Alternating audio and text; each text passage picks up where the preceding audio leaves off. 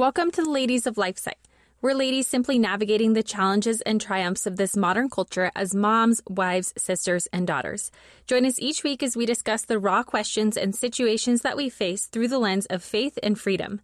So grab your cup of coffee, tea, or beverage of choice, and let's dive into this week's episode.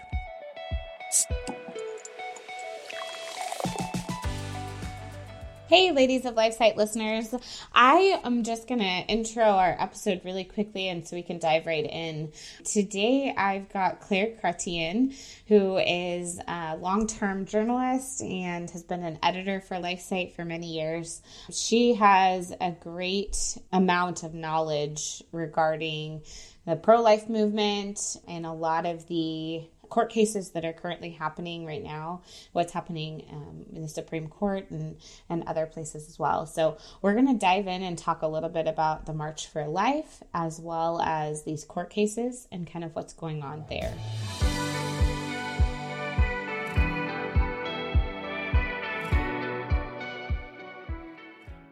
Thanks for tuning in to Ladies of LifeSite this week. We've been off for a couple weeks, I know, but I'm really excited to connect with Claire Chrétien, who is a long-term journalist and has been on our editorial team for a while.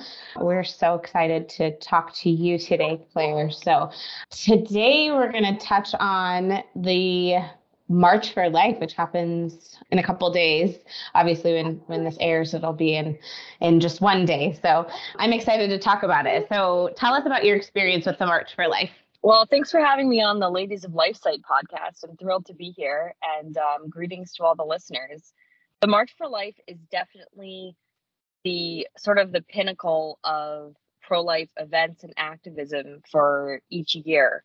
I've gone many times since my first march, which I think was in 2012.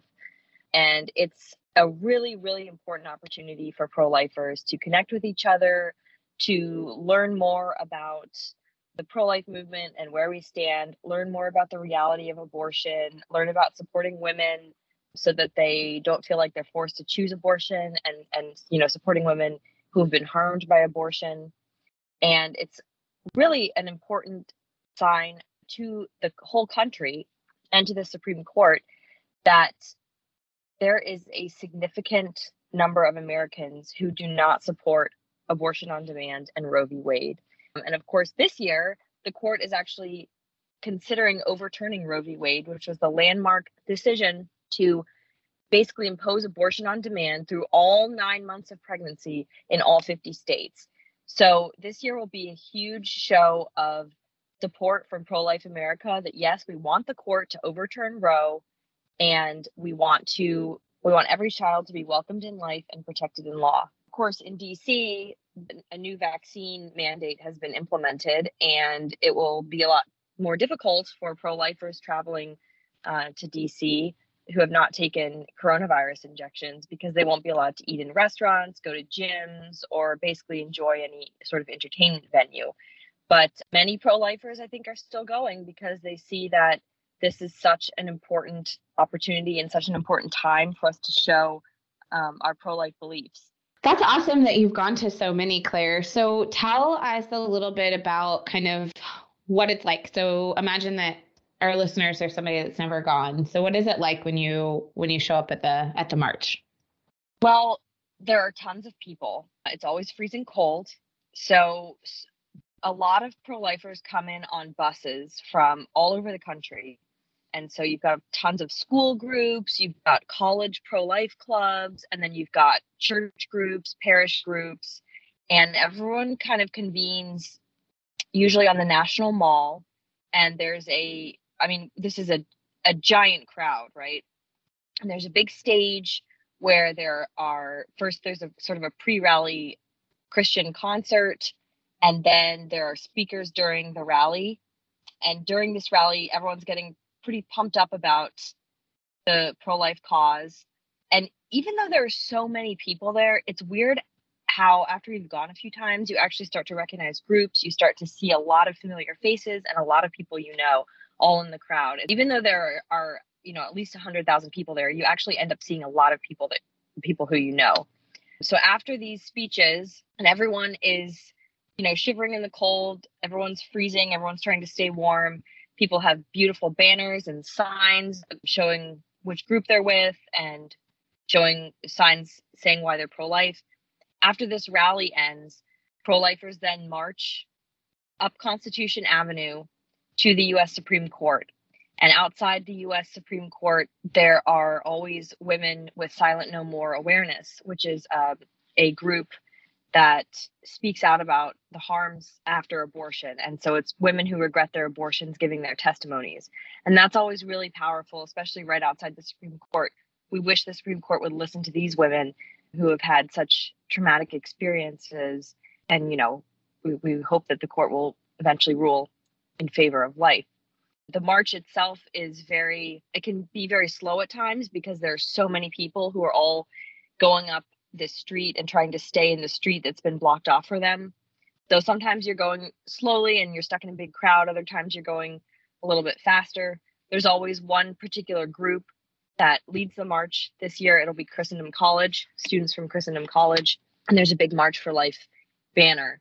After the march, after it ends, there's a beautiful old rite traditional Latin Mass at St. Mary, Mother of God, in honor of the founder of the March for Life, Nellie Gray, who was very devoted to the ancient sacraments of the Catholic Church. There are also other events, conferences, people gather at pubs, people network.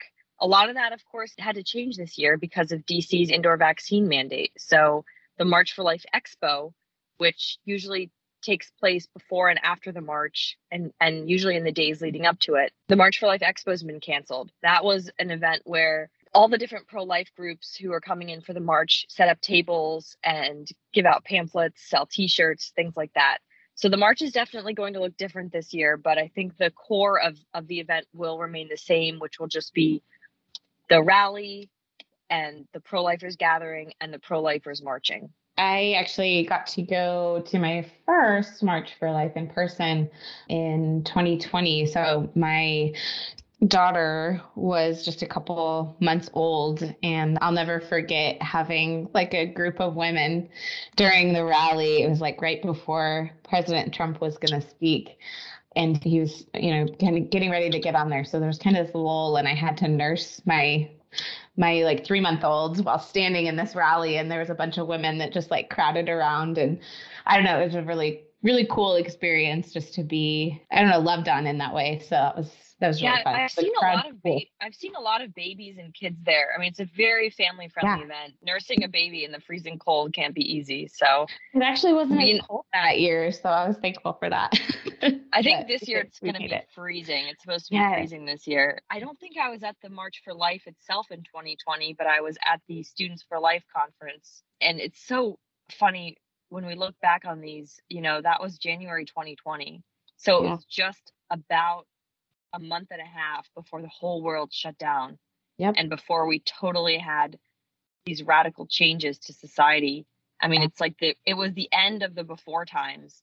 It makes me sad to think back on it because that was our last normal event, kind of. I mean, it was the last big normal thing that any of us did. So I am really interested, kind of, since you've been involved, especially in the DC area, in like the pro-life movement specifically there, what your thoughts are. Obviously, LifeSite's reported a lot on the fact that these COVID injections are abortion tainted. They're connected to abortions, as are a lot of vaccines. So my question would be, how many of these pro-lifers that are kind of descending on the mall for the March for Life do you think have had the injection or are willing to kind of play by the rules in order to participate in this event? First of all, it's important to note the March for Life itself does not have a vaccine mandate. It's only for indoor events, and that's all over the city. So, pro-lifers can still gather outside for now. Yep. Yeah. I don't know. I have no idea what the actual breakdown of injected versus not injected will be. Yeah. But I think your average March for Life attendee is not cool with draconian mask mandates and vaccine mandates. And probably your average attendee is maybe 19 or 20, a college student, maybe younger. And so the coronavirus does not pose a significant risk to them. I would assume that most are unvaxxed. But again, I really don't know. I mean, how many have been coerced by their job or their school into taking it, or how many were misled by someone about why they should take it. So I have no idea what the actual vaccinated versus unvaccinated breakdown would be of the marchers. Yeah, I think obviously that was a challenging question and not one that we'll probably ever know. We'll see how the city reacts. I mean, I don't know.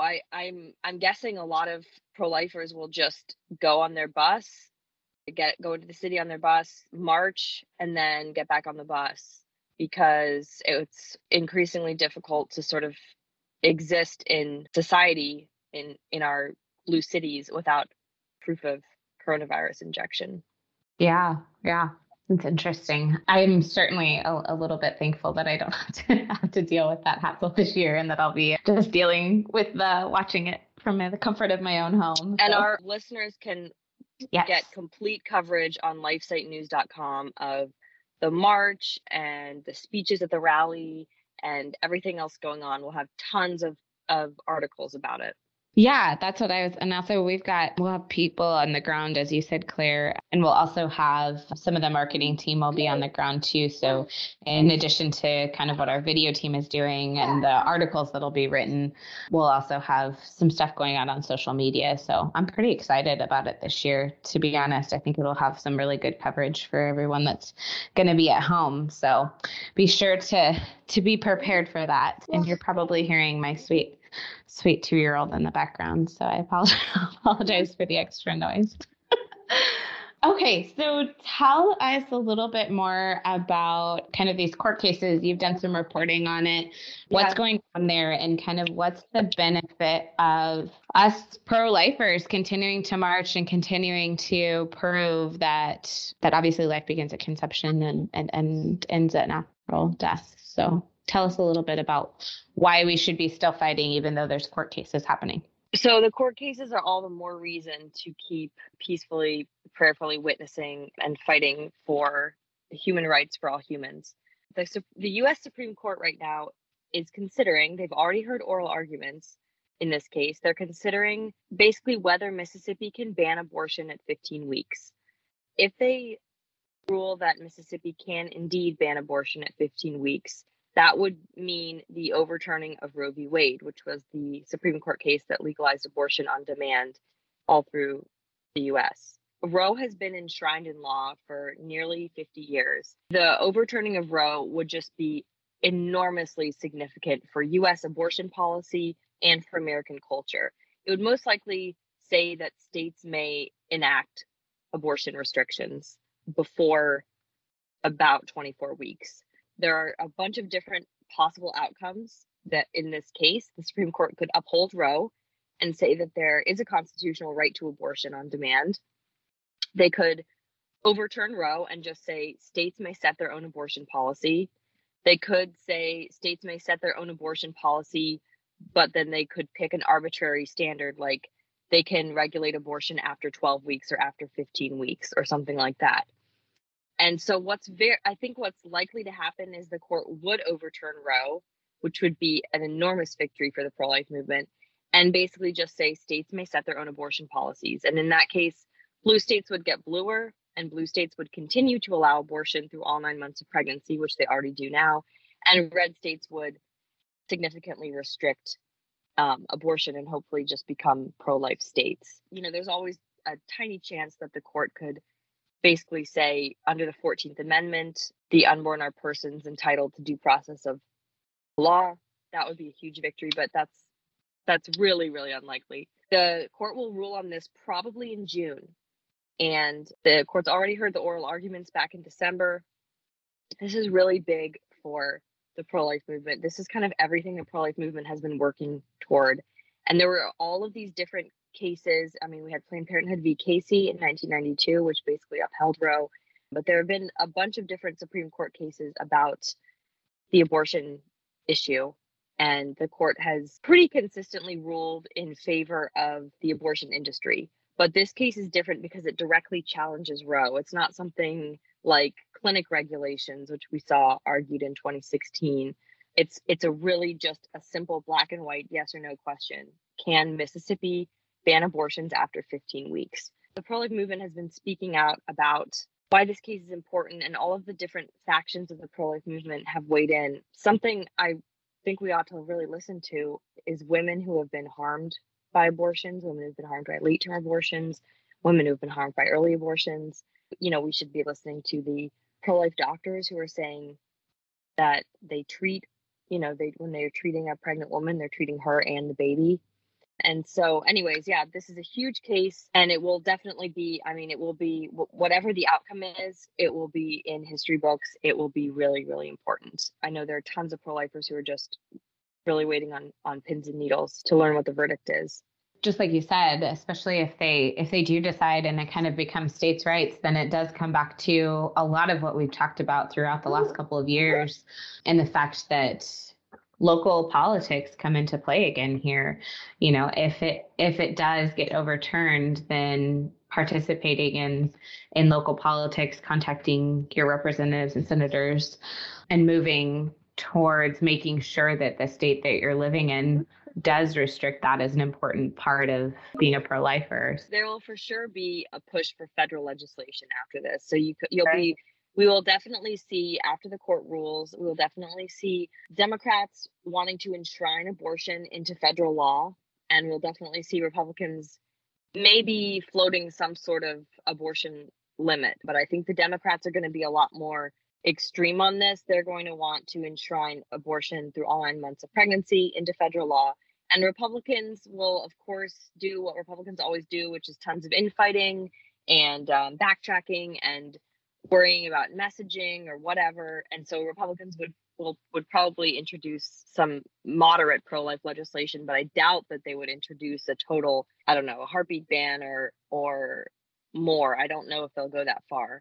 Obviously, a lot of pro-lifers would want them to, but Republican politics is a funny thing. How unfortunate, honestly. It's sad to hear there's some joking in there, a little laughter, because it makes it a little easier to comprehend and compress. But the pro-life movement, Reba, needs to be ready to spring into action. And I think we are.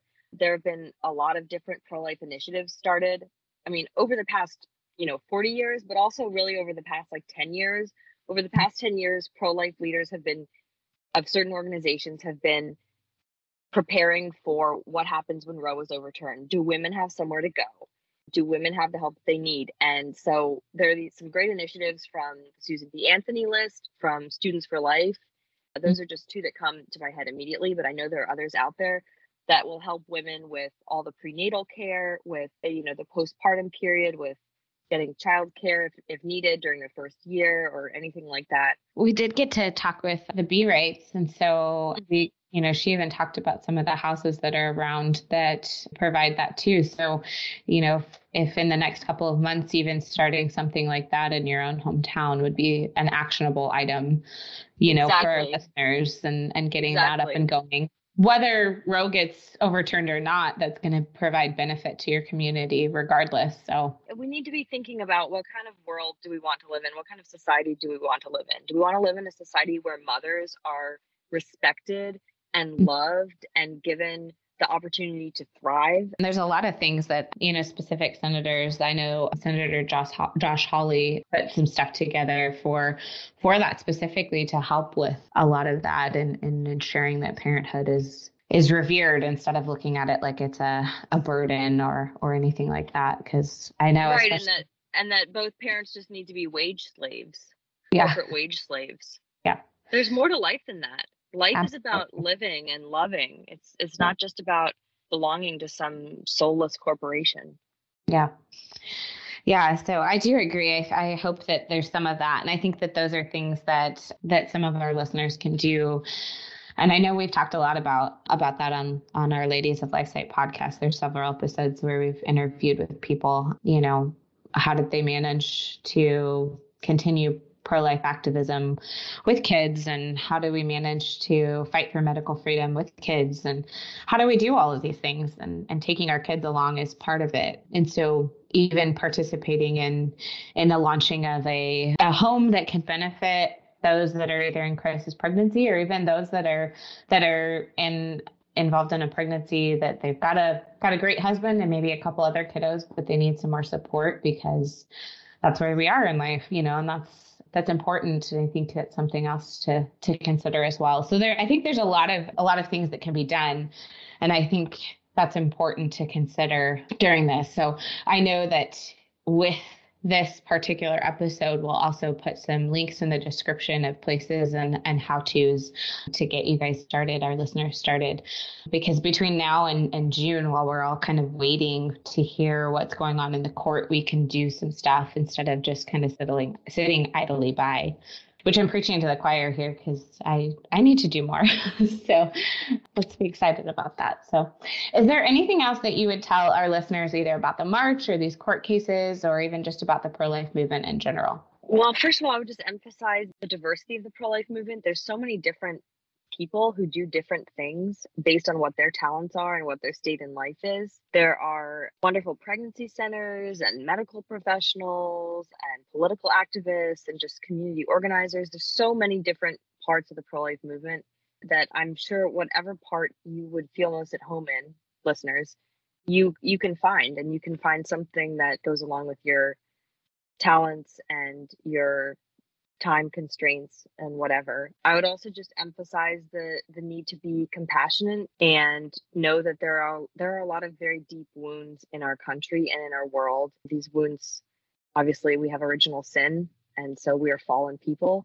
And there are a lot of people who are hurting, people who have been traumatized by abortion, or people who just don't know that God loves them and that there is forgiveness and love available to them for free from God, and it's unconditional. God loves us so much. So I just want to emphasize that we need to remember that there are a lot of deeply, deeply hurting people, and we need to do everything we can to reach them and help them heal and just teach them about the love of God and that there is hope. There's hope and healing, and there's a better way that we can live, a way where we don't have to be hurt and living in the pain of that hurt. Abortion has impacted so many different parts of our culture. It's impacted fatherhood. It's impacted kids who have lost siblings or things like that. So we're all broken. We're all hurting. And some people are really hurting. And we just need to do what we can to reach those so they can live the fullness of truth, and they can live in joy, and they can live in peace, in inner peace. I love that. That is something that we do need to remember and keep it top of mind, especially while through the march, whether it's virtually or they're in person, is to continue to lift up these people that are contemplating this or that don't understand, or like you said, aren't aware of what's going on and kind of what their decisions are doing. We need to keep them in our prayers and not forget that piece of it either. And that there's something very powerful, obviously, about prayer. And even if you can't participate in the march or you can't participate in something in your hometown, that is something that you can do, whether you're spending 5, 10, 15 minutes a day praying for this movement, praying for the justices' hearts to be softened, whatever comes to mind, that is an actionable item that can be done. And lifting that up to the Lord is an absolutely important part of this, because it's a spiritual warfare. It's a spiritual battle as well, because the enemy is one who has fostered this culture of death that we live in. And just encourage your listeners to all pray for a beautiful march, and maybe this will be the last one. Maybe this will be the last one in January, and then it can change to June, and we'll be protesting a much less bad Supreme Court decision. Yeah, one that does allow for some limits on abortion. So that would be nice, because then it would be warm and not frigidly cold. Exactly. Nice. All right. Well, thanks for being on the Ladies Podcast. It was great to be with you. Thanks, Claire. I appreciate it. And I'm sure we'll chat with you again soon.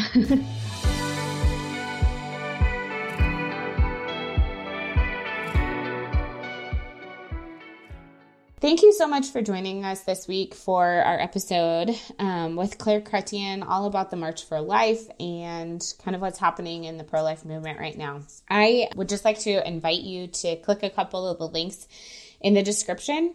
I'll put kind of where all you need to go in order to access LifeSite coverage. We'll have some live streams. We'll have a couple of great video packages coming up. And then our marketing team, we've got a couple people there that'll be helping with some posting on social media. So whether you are going to be tuning in from your house, be sure to check those out. And then if you're there in person, find a LifeSite person. They'll be there on the ground ready to chat with you and connect. They'll all have LifeSite jackets on, so it'll be easy to find them. I am super excited for what we've got to offer, as I said, so be sure to tune in, and then we'll be back next week for another Ladies of LifeSite episode. So God bless you and have a great week.